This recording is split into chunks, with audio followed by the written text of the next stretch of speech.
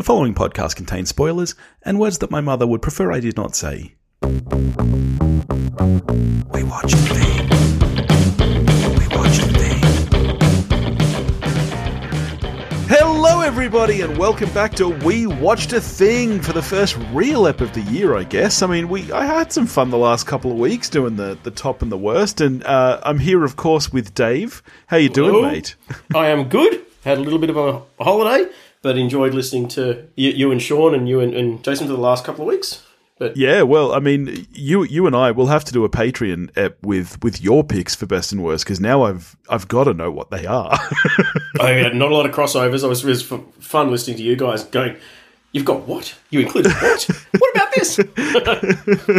Yeah, well, it's funny. After the episode with Jason dropped this week, I got a message from Carney, who, of course, did the best of list with me, with just no other message attached. It just had his list of 5 worst films. And, yeah, I was surprised. His were different again. The only mainstay between all of the lists was Moonfall. Oh, fuck yeah. There's the only reason that would not be on a top 5 worst films is if you hadn't seen it. Yeah. But here we are, first step of the year. How was your Christmas and New Year, mate? No, really good, really good. As you might have, well, I know you're aware, made a point of introducing the kids to the Muppets Christmas Carol, which was a huge hit. And yeah, no, it was good.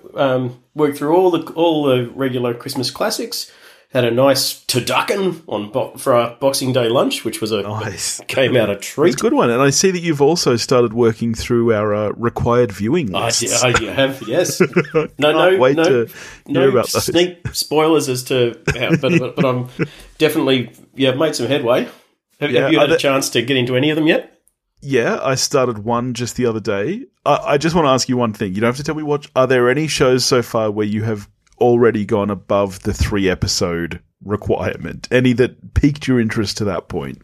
Oh, one of them I've gone probably about 10 episodes past the 3-episode requirement. All right, well, that makes me happy. So I picked at least one winner then. Yeah. I may do on some of the others as well, but that's more of a time thing. But yeah, one of them I started and just sort of didn't stop. Well, let's get into this. This week's going to be fun because speaking of best of lists, speaking of worst of lists, who knows? I think at least one of these movies has been extremely polarizing. I can't wait to hear where you stand on it. So let's get straight into it. First cab off the rank today is White Noise, a 2022 absurdist apocalyptic comedy film written for the screen and directed by Noah Baumbach. It's adapted from the 1985 novel of the same name by Don DeLillo, and it stars Adam Driver, Greta Gerwig, Don Cheadle, Raffi Cassidy, Sam Nivola, and May Nivola. And what is it about? Don't forget Andre 3000, mate. Yes, you can't forget Andre 3000. And what is it about, mate? So obviously an adaptation of the quote-unquote unfilmable 1985 novel from Don DeLillo, set in the mid-'80s, and we follow an academic played by Driver and his family. You follow them sort of through the first act of the film, and it's sort of very clearly delineated into 3 acts.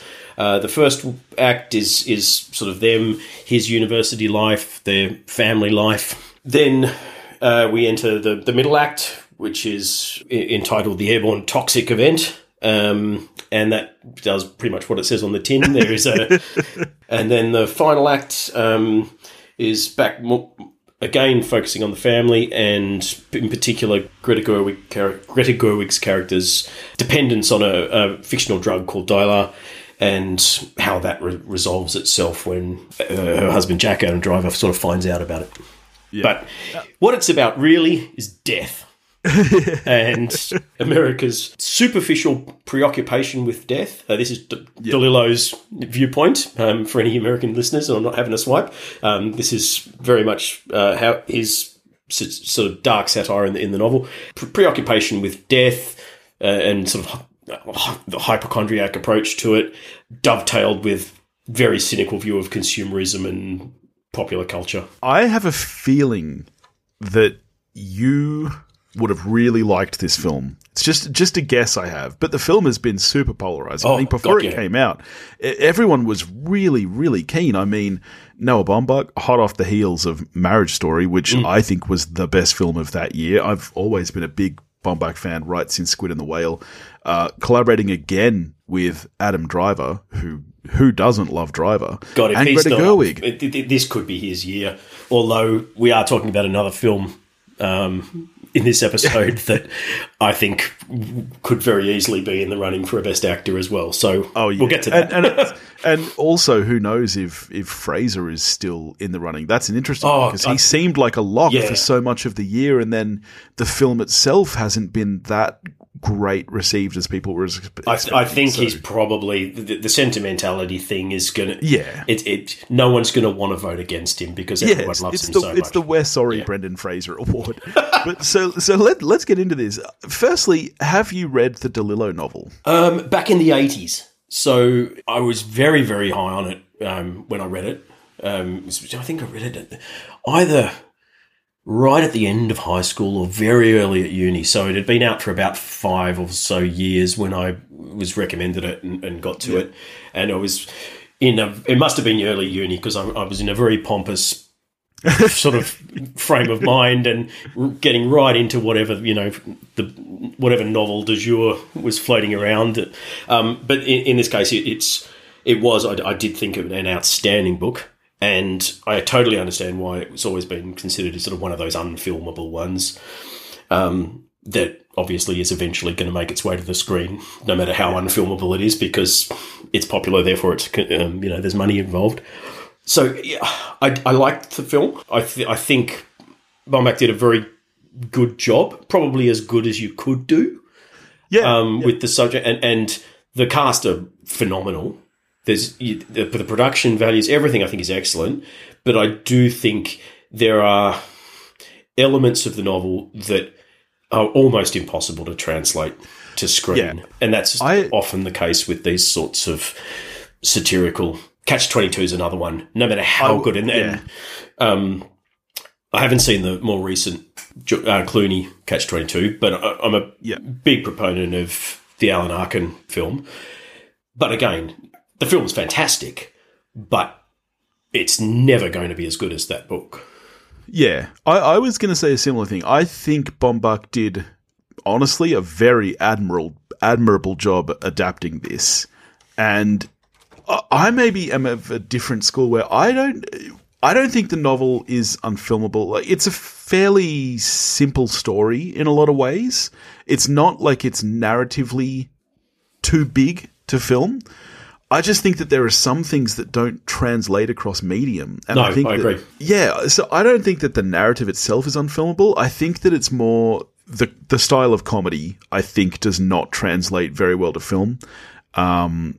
It's kind of too absurdist and surreal, I think, even for a filmmaker like Baumbach to pull off. Yeah. And the bigger problem, I think, obviously, is the fact that the novel is all from a very specific point of view. It's all from the point of view of Jack, Adam Driver's character, and that is really, really hard to pull off on film. So, you get some really weird things here, which I actually don't mind. I actually quite like the dialogue in this film, which I've seen a lot of people really rag on. I've seen a lot of people rag on the dialogue because they are right. It does all sound like it's one voice. Kind of hyper-real as well. People don't talk the way this family does in real life. Oh, yeah. You've got 100%. Elements of the kind of Dawson's Creek effect where every single line is the line that you would craft if you had an hour to think of a line to say. Yeah, exactly. But there's also a very odd, almost stilted tone, particularly between Driver and Gerwig, which I loved, but I can imagine a lot of people going, oh, that sounds weird and shit. That's not how people talk. Which is kind of the point. This is not real life as we know it. It's it's almost a satirical consumerist version of American life in the 80s. Hence the supermarkets, everything is not quite real. Yeah. It reminded me of Killing of a Sacred Deer. I don't know if you saw that one, Yorgos Lanthimos. Yorgos, yeah. very similar thing where the dialogue, that's just not how people talk. No. And in that film, it's done to kind of put you off center a little bit and go, okay, this is kind of strange from the outset. And I think that this film being a comedy, I can understand why people don't like the dialogue. Like, I like it personally because it's just a style that I enjoy. Like you say, that kind of hyper real dialogue. Yeah, it's almost this weird sort of plastic society, consumerism turned up to 11.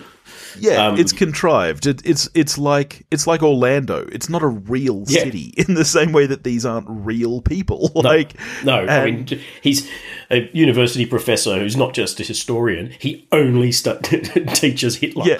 Yeah. And Don Cheadle only teaches Elvis. This is a very superficial society indeed. Yeah. And so there's a lot that I like about the film, but I do think that ultimately it doesn't come together as well as I would have liked. And so I'm kind of in between the people who either love it or hate it. I think there's things that are really good about it. I'm not sort of rave levels about it, but the comparison that came to mind immediately when I was watching it, not from the tonality so much, but as a period film set within our lifetime, in this one in the mid-'80s, and the immediate comparison that came to mind that made this one probably rise in my estimation was Licorice Pizza. Yeah, right. Which, albeit set 10 years earlier, is still, at least for one of the hosts of this show, within our lifetime. Both of them very, very well encapsulate their setting. This is everything about this screams realistically. This is early to mid 80s. It looks and feels exactly like that. Licorice Pizza felt the same for the 70s, but Licorice Pizza was an overrated, boring wankfest. Nothing about that film. I almost turned it off. I was so bored. Yeah. There was nothing about it that grabbed me apart from the soundtrack and the setting, which resonated because of my advanced years. Whereas this, I found funny. I found the dialogue incredibly well written. The acting was fantastic. I wasn't bored once.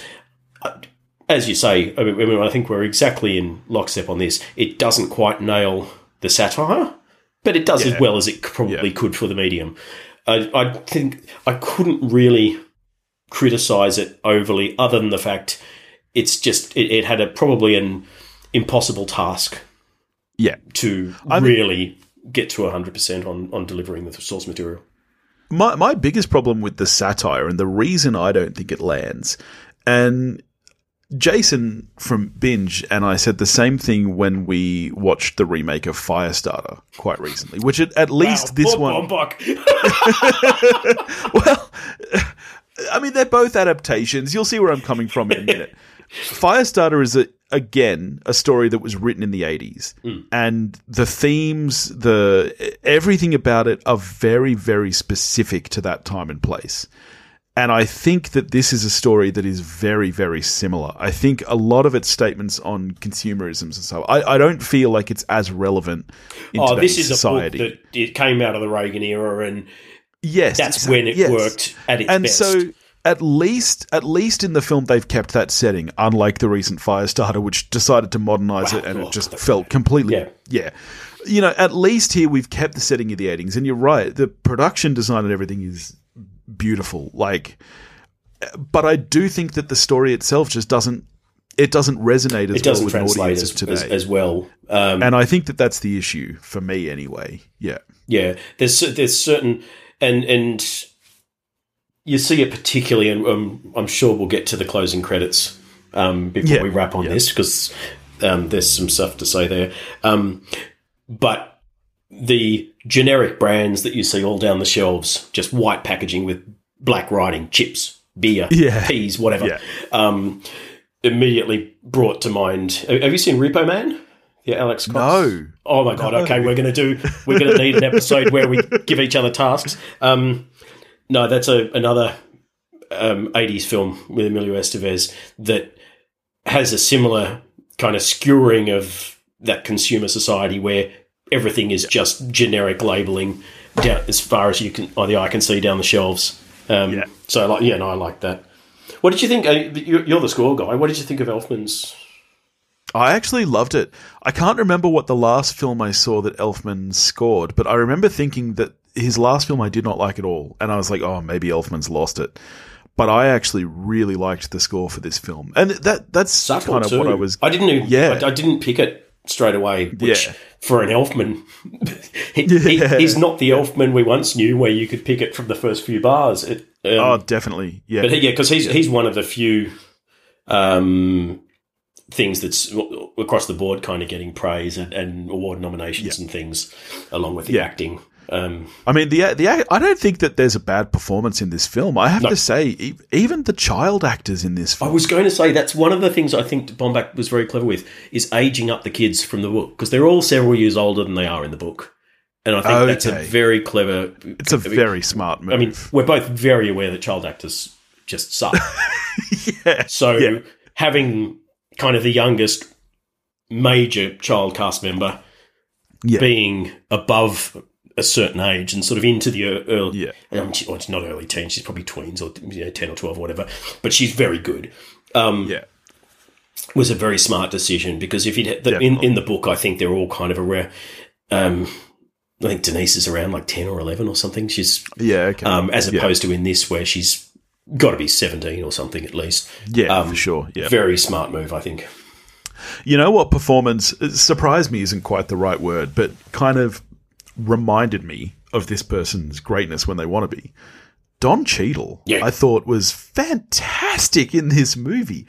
The best scene in the movie, far and away. We're going to agree on this. It's a masterclass. Yeah, that is a masterclass. That is simultaneously about Hitler and Elvis. I never knew that I wanted to watch a lecture about Hitler and Elvis at the same time. Because they're basically doing this beautifully choreographed acting dance where they're... Baumbach does this brilliant thing. That plays like a well-choreographed action scene. Like, it's tense for some reason. You've then got... And just the cinematography and the editing were phenomenal between... When you start with the two of them kind of having this Elvis Hitler dance-off, which is incredible. But then Driver kind of takes centre stage and Don Cheadle just sits down and just goes, whoa. And that's his Oscar clip moment, obviously.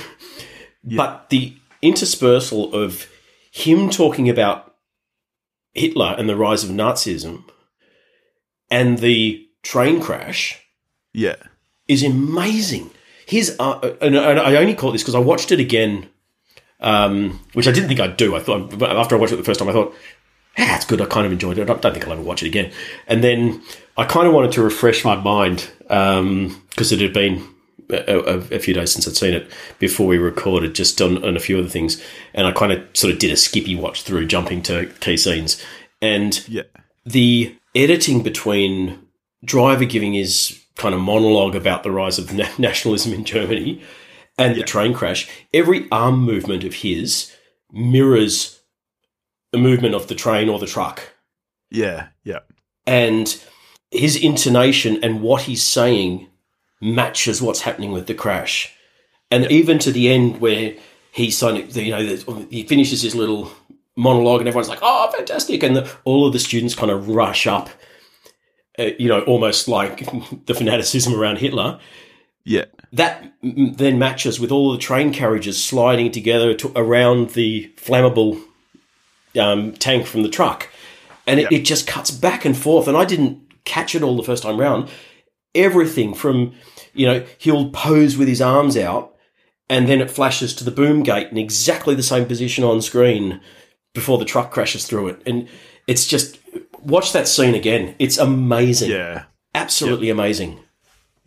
The only performance in the film that I've seen more mixed reviews about, and I want to ask you about this, is Gerwig. She's the only performance that I've seen some people say that they don't like. Where are you on Gerwig? I'm a massive Gerwig fan. And this is just me. I'm a big Mumblecore film fan. I obviously like her directing of Little Women was fantastic. Everyone loves Lady Bird. I think she's a great actress. I think she was great in this. I think probably the reason why she might be polarising is the same reason the film is, because she is kind of the crux of that fake plastic dialogue.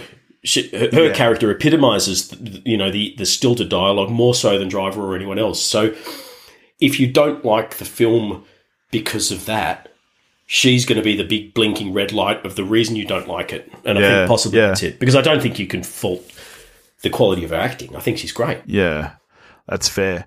I got to ask you about this because I was thinking about this last night, particularly because the next film we're going to talk about I fucking adored. I've been thinking about that film a lot and where that's going to place at the Oscars if it does. And so Banshees of Inisherin is based on an unproduced stage play. So I'm guessing that will get an adapted screenplay nomination. Because the Oscars are very strict on their use of adapted. Even though it was unproduced, I feel like that's where it's going to place. Do you think I guess this you, film... you have to, because the distinction is not whether other people saw the other version. It's whether you, the screenwriter, came up with the idea and made it up, or if you took another thing and turned it into film language. 100%. That's right. And even though it's based on McDonough's own unproduced play, it's still adapted from a play. So I suspect that's where that's going to place. That makes it a bit more of a grey area, but... Yeah, well, it does. The fact that it's unproduced, I don't think, is a factor in the categorization of it in the awards. But I can't really think of many other great adaptations this year. And so I'm trying to think of what this movie's chances are at the Oscars, even though it's been quite polarizing. Do you see this getting an adapted screenplay nomination? Because I don't see it getting up for Best Picture or Best Director or any of that. I think the only shots are possibly screenplay and driver, but I'm not even sure it's getting up for screenplay. Yeah, I think it might, just for the same reason as you're saying. I can't off the top of my head think of a huge number of other contenders in the category. Plus, it's Bombach. Yeah. So no one's going to want to come out and be the person to say he's shit because, credibility and all. Netflix this is going to be one of their big pushes, I would imagine. Did it have cinema? It did have a cinema release. Yeah. I mean, they'd be I know that here to, it was only a week. I don't know how wide it was elsewhere, but it definitely did have a small cinema release. And I would imagine that a large part of that is, so that it's eligible. Oh, yeah, definitely. Yeah. I would imagine this is going to be one of their big pushes. So I wouldn't surprise me if it's up for screenplay. I think Driver is he's definitely going to get up for a nomination. And, I mean, I'm with you. I think it's probably still going to be Fraser's year, but who knows? Driver's due as well, so... Yeah, well, absolutely he is. He is a fantastic actor. If nothing, I'm always happy to watch him do anything, regardless of whether you like this film or not. Just watch that fucking lecture scene, because like you said, it's just incredible. I didn't love the final act of this film. That lecture scene makes up for it. I tell you what, though, I'm glad it took so long to get to screen, considering it was always going to eventually. Did you? Because for a long time it was Barry Sonnenfeld that was attached, and that would have been a very different film. Yeah, right. It's so funny when you hear about all these different versions. It's the same with like a Confederacy of Dunces, which is another great classic comedy novel. At one stage, I think John Goodman was in talks, and John Candy, I think. Wow. I don't know if that's ever going to get off the ground, though. But yeah, it's so funny when you... So let's talk. You brought up the closing credits earlier. I've watched that 5 times just today. Fuck. Ted, speaking of Oscars, if that's not up for Best Original Song, something's broken in those awards. I know that's the one I think it's got the best shot of winning. Yeah, well, it's already had a couple of nominations. That's up for Best Original Song in a Feature Film at the Hollywood Music and Media Awards. The score has been, as you mentioned, nominated in a few different places. I would bet money that song is going to be nominated for sure. Because those closing credits, much like, and there will be people that don't like it because it's kind of absurdist and makes no sense. Yeah. But those are the people that didn't like the Age of Aquarius ending of 40-Year-Old Virgin, and those people are stupid. It's surreal. It makes no sense. I fucking loved it. And any movie that ends with Andre 3000 dancing, shaking a box of cookies is just A-OK in my book. Well, mate, shall we move on to another? Do we want to score now, or Oh, shit. Oh, yes. We normally apply numbers to these things, don't we? And really... Oh, my God. It's too early in the day. No, yeah, you're absolutely right. How are you scoring this? That question has been burning in my mind this whole time. How are you scoring this film? I'm a 7 out of 10. Okay, yeah. I mean, actually, no, I'm going to say 7.5 after the rewatch. It went up for me. I think it's very enjoyable watch, incredibly well made. Doesn't quite nail the tone, but shit, it did as good a job as anyone could. Yeah. I mean, as suspected, you are slightly higher than me. I'm a 6, which I know sounds like a bad score, but every time I say, I have to remember Topher just reminded me, that's above average. That's an above average film. Like, we are kind of like, we've trained ourselves to think that anything below a 7 means it's shit. No. I don't think this is shit at all. I think there's lots of really good parts of this film. It's a 7.5 for me.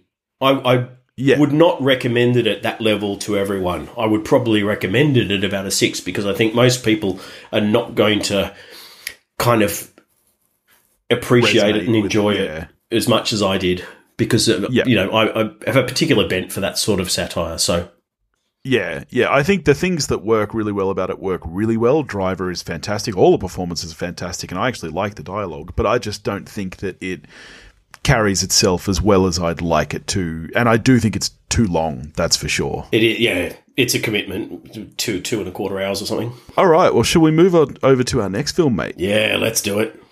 All right. The Banshees of Inisherin is a 2022 dark tragicomedy film directed, written and co-produced by Martin McDonagh, starring Colin Farrell and Brendan Gleeson, along with Kerry Condon and Barry Cogan. And what is it about, Dave? Irish island life. It's about a couple of lifelong friends when one of them decides one day or announces one day that he just doesn't like the other guy anymore and never wants to speak to him again. Yeah, that's what I love. Spoilers straight off the bat, I fucking adored this film. I saw it 2 days after Carney and I recorded our best of the year list, and 100% this would have knocked a movie off that list. This would have been my number 2. Oh, I thought you were going to say it was going to be your number 1.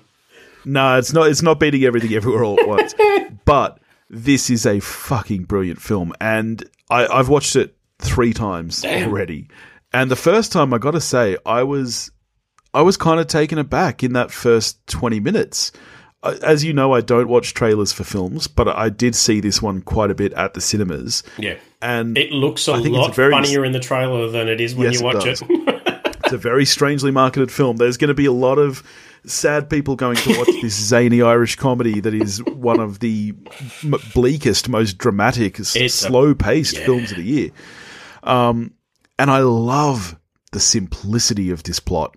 When it started and, 20 minutes into the film, you're going, oh, it's literally just about a guy who doesn't want to be friends with another guy. That's the story. And I mean, I loved this movie so much. What did you think about it? Yeah, I mean, obviously I came in with high expectations. One, because you fucking messaged me going, this is the fucking bee's knees and I want to talk about it. But also it's McDonagh, who I think is one of the most underrated directors in the world. 4 for 4. Fuck, I'm a huge fan. I think Seven Psychopaths, is one of the most underrated comedies of the last 30 years. I don't understand why everyone hasn't seen that film. In Bruges, obviously, is In Bruges. A classic. Yeah. And then, of course, he won the Oscar Three for Billboards, which I think is his weakest film. I agree. So, I think this is his strong. For me, this is my favorite, and maybe that's to do with the fact that I love his writing style. And this, I mentioned earlier, based on an unproduced stage play. This reads the most like a play. Oh yeah, like the dialogue is very, very. There's a lot of, and even though it's quite bleak, there is a lot of playfulness to it as well. I love the dialogue.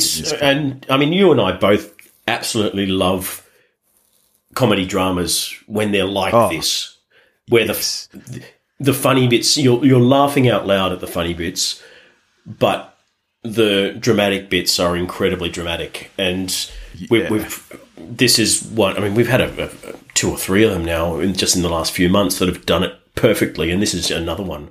I was in hysterics at some of the funny lines and scenes. Yeah. But by God, it's a bleak film. It really is. I mean, and that's one of the things that's so clever. It's the time, 1920, whatever it is, where it's set. They're on this stunning fucking island.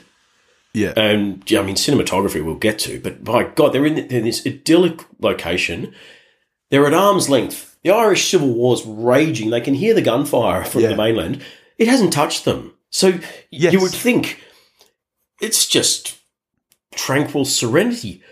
But they're all fucking going insane. Everyone in the entire community is a bit fucking weird because they only see the same handful of people day in, day out for decades on end. It's not like there's a huge amount of traffic back and forth from the mainland or anything. They're in this rut of, I mean, Colin Farrell, Porrick's character, he walks cattle up and down the road and he goes to the pub at 2:00. Day in, day out, every day. Yeah. Fucking hell, I'm surprised he hasn't topped himself. And that's the same for every character. They're in this stunning setting, but they're just treading water. Yeah, 100%. They're just marking time. That's all it is. Which comes to the point of the movie. Really, is that Brendan Gleeson's character Colm has kind of realized this, and that's not how he wants to live. He's very clearly going through very severe depression. Oh yeah. And there's something I think really relatable. Obviously, I'm not at the point where I'm going to cut my fingers off. Right? Like I'm not going to do that. I'm not going to pelt my fingers. Don't do that. Then I'll have to edit. But there's something quite relatable about his struggle in that he's obviously older than he's an aging Porrig man as well. he's a good 20 years older than Porrig. And let's face it, they've only been friends probably because there's only 10 people on the bloody island, and they've just fallen into a rut of friendship rather than having really anything in common. Yeah. Colm's a musician. He loves music, and Porrig can't even pronounce Beethoven. Yeah, he's an aging man who's realised that he's got no legacy. He's got no mark on the world. He's left nothing behind. And I think honestly, we can all relate. A lot of us live like that. Yeah. We do our job. We come home. If you're lucky and if you think of it that way, you have kids and hey, you've left some kind of legacy in them. But you do. But it's not like that's affecting the world. Human nature to start thinking, when I'm gone, and I'm older than you, but we're both we're not 20-year-olds anymore. You do start thinking about, when my kids are adults, when I get older, when I'm gone, what will be, what will my legacy be? And so you can relate to that. But I think the clever thing with the writing of this is that I can relate completely to Porrig as well. When they have that face-off in the pub and he says, I don't care if I'm remembered in 20 years. I care if I'm nice now. Yes. And Colin says, your sister's lovely. But you know who remembers who's lovely in 200 years? No one. He's like, well, I don't care. It matters now.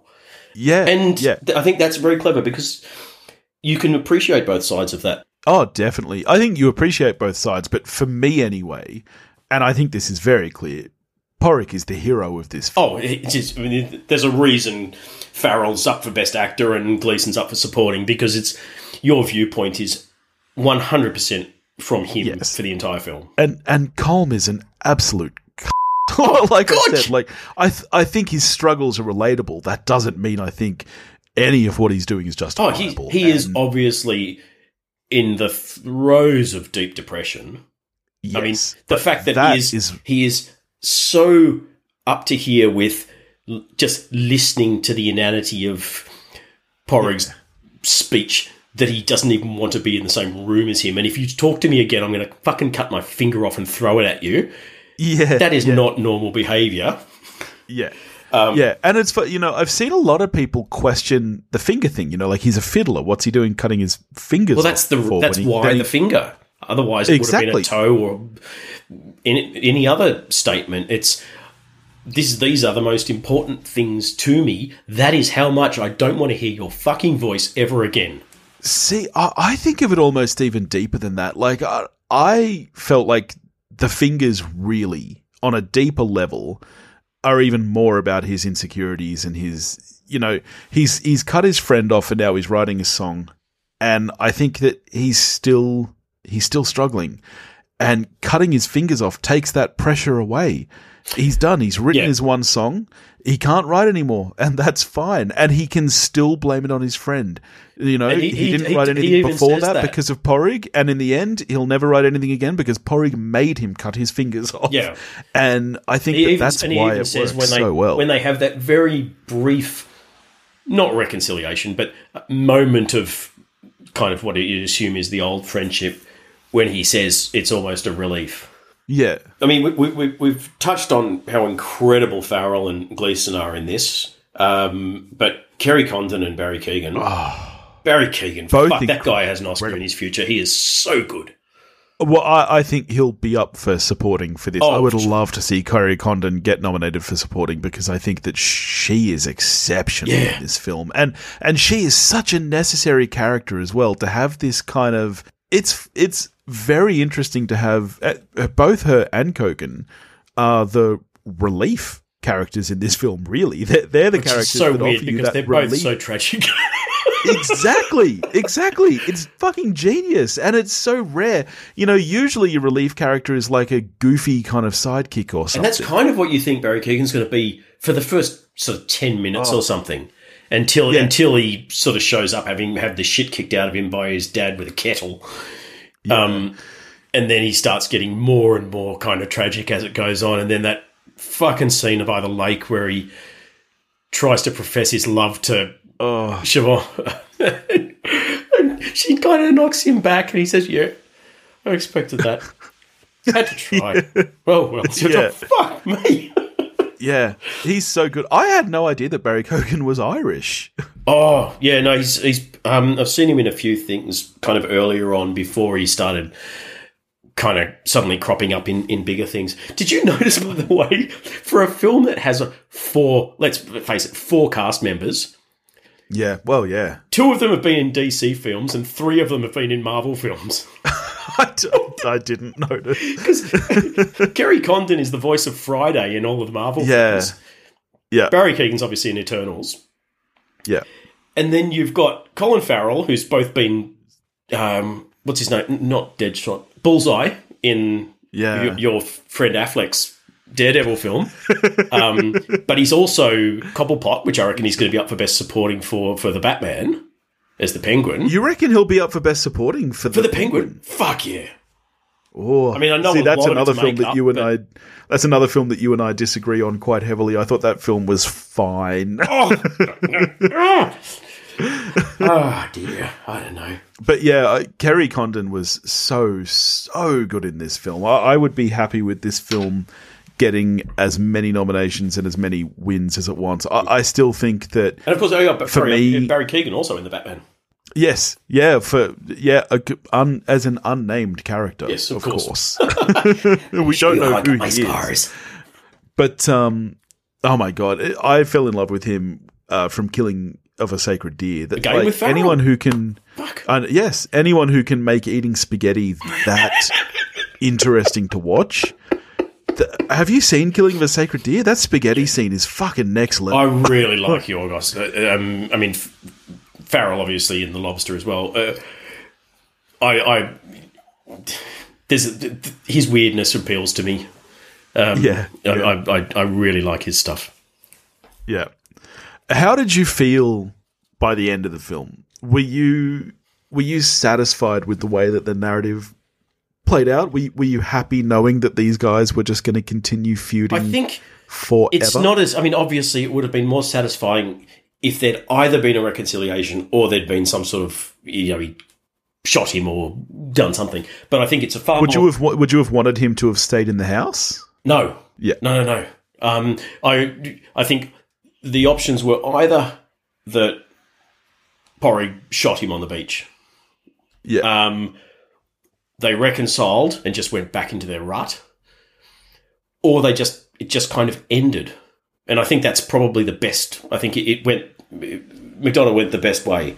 or the most realistic way, which is what would probably have happened, that it just kind of life went on as it always has on that island. Yeah. I agree. I love that it ends with, this isn't going to end, basically. Like, we are fighting to the death now. Yeah, their lifelong friendship is now going to be a lifelong feud. Yeah, and I kind of love that. I think, obviously, you brought up the Irish Civil War, which is kind of in the background of the film. But never you hear a few gunshots across the way, but other than that, it's not mentioned until Kerry Condon writes back to Colin Farrell saying, "I've got a room for you. Come and stay. You don't need to be on that fucking island." And she references I think that there's obvious kind of allegory about wars and civil wars in general in the story, and the fact that you can just picture these guys in 5 years, they won't even remember what they're fighting about, and it started over so simple as something as just, I don't want to be your friend anymore, and it's just now it's ritual for them. Now it's just war.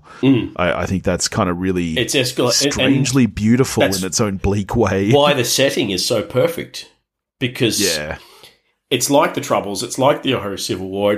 It's to a point where both sides hate each other. Most of them can't remember why it started. Yeah. But it's all consuming, and it's the only thing that they think about. And then you've got sort of this microcosm of it on this tiny little fictional island off the coast of Ireland. It's such clever writing. Yeah. And so Shakespearean. I don't know if you picked up on that. Yeah, even to the point of having the crone figure sort of predicting the future. I was like, oh my God, this is like a modernization of a like Shakespearean. Macbeth. Yeah. I would be remiss as well to not mention the score by Carter Burwell, which is fucking fantastic. And I hope that this film gets up for original score as well, because that is just a gorgeous piece of score. It's so Irish.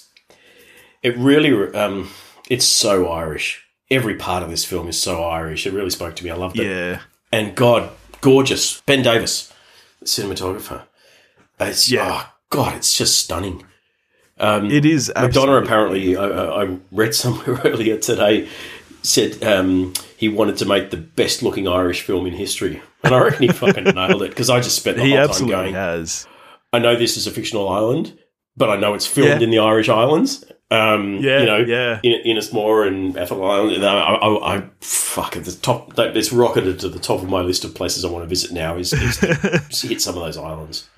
Yeah, I think what really nails it for me, though, it's very easy to make something look great when you have locations that are just fucking beautiful like that. No.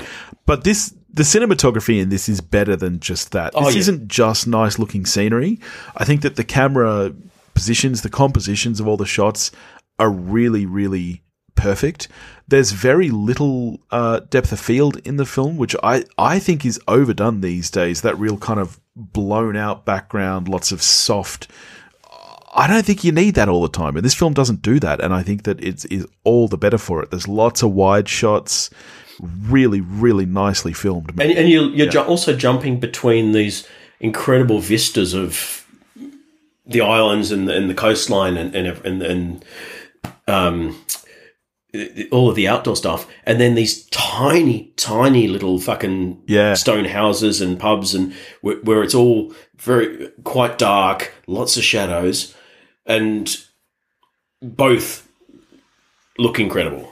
It's not just the big, beautiful, oh my God, outside. I could make that look good. As you say, I could go out there with my handheld and make it look good. But having the atmosphere with those interior shots in the pub and in their two houses and that sort of stuff, beautiful, just beautiful. Yeah. I mean, it's no surprise I absolutely loved this film. I was a 9 when I first saw it, and I've since upped that to a 10 because I just think this is literally a perfect film. I think the screenplay is so tight. The direction is incredible. The acting is next level. How are you scoring this film? I've only watched it the once, obviously. I will definitely be watching it again. At the moment, I would probably be a 9. Yep. And first watch, I'd never go above a 9 on the first watch. So, recency bias and all of that. But I could see it going up. It's a lot darker, definitely, but shares a lot of DNA with one of my favourite films of all time, Local Hero, the Bill Forsyth film. It's a small village in Scotland. This is a small village in Ireland. But there's a lot of similarity between the two, other than the darkness in this one. I can see from your face you probably haven't seen Local Hero, so I'm just mentally adding that to our list. That's another one which I think is a perfect film. Nice. Daniel and Dean from Movie Journey disagree, but they're flawed in their judgment. All right. Well, there we go. Two fun films to talk about. What are we getting to next week, mate? Are we in Guy Ritchie territory next week? I hope we are. We are. So keen. Yes, Guy Ritchie territory. Jesus, I think you mean we're in Carrie Elwes territory. Operation Fortune Ruse de Guerre. Yeah, you can expect some gushing next week. Elwes and Hugh Grant. Aubrey Plaza. Jeez. Oh, yes, I do enjoy some Aubrey Plaza. So that's going to be fun. Yeah, I've got to get to that really over the weekend. I'm really keen. Yeah. All right. Awesome. Well, in the meantime, if you want to get in touch with us, you can do that at wewatchedathing.com or wewatchedathing@gmail.com. You can find us on Facebook, Instagram, and Twitter, all under the handle at wewatchedathing. If you want to help support the show, you can do that at patreon.com/wewatchedathing, and we'll catch you next week. Go watch the Banshees of Inisherin.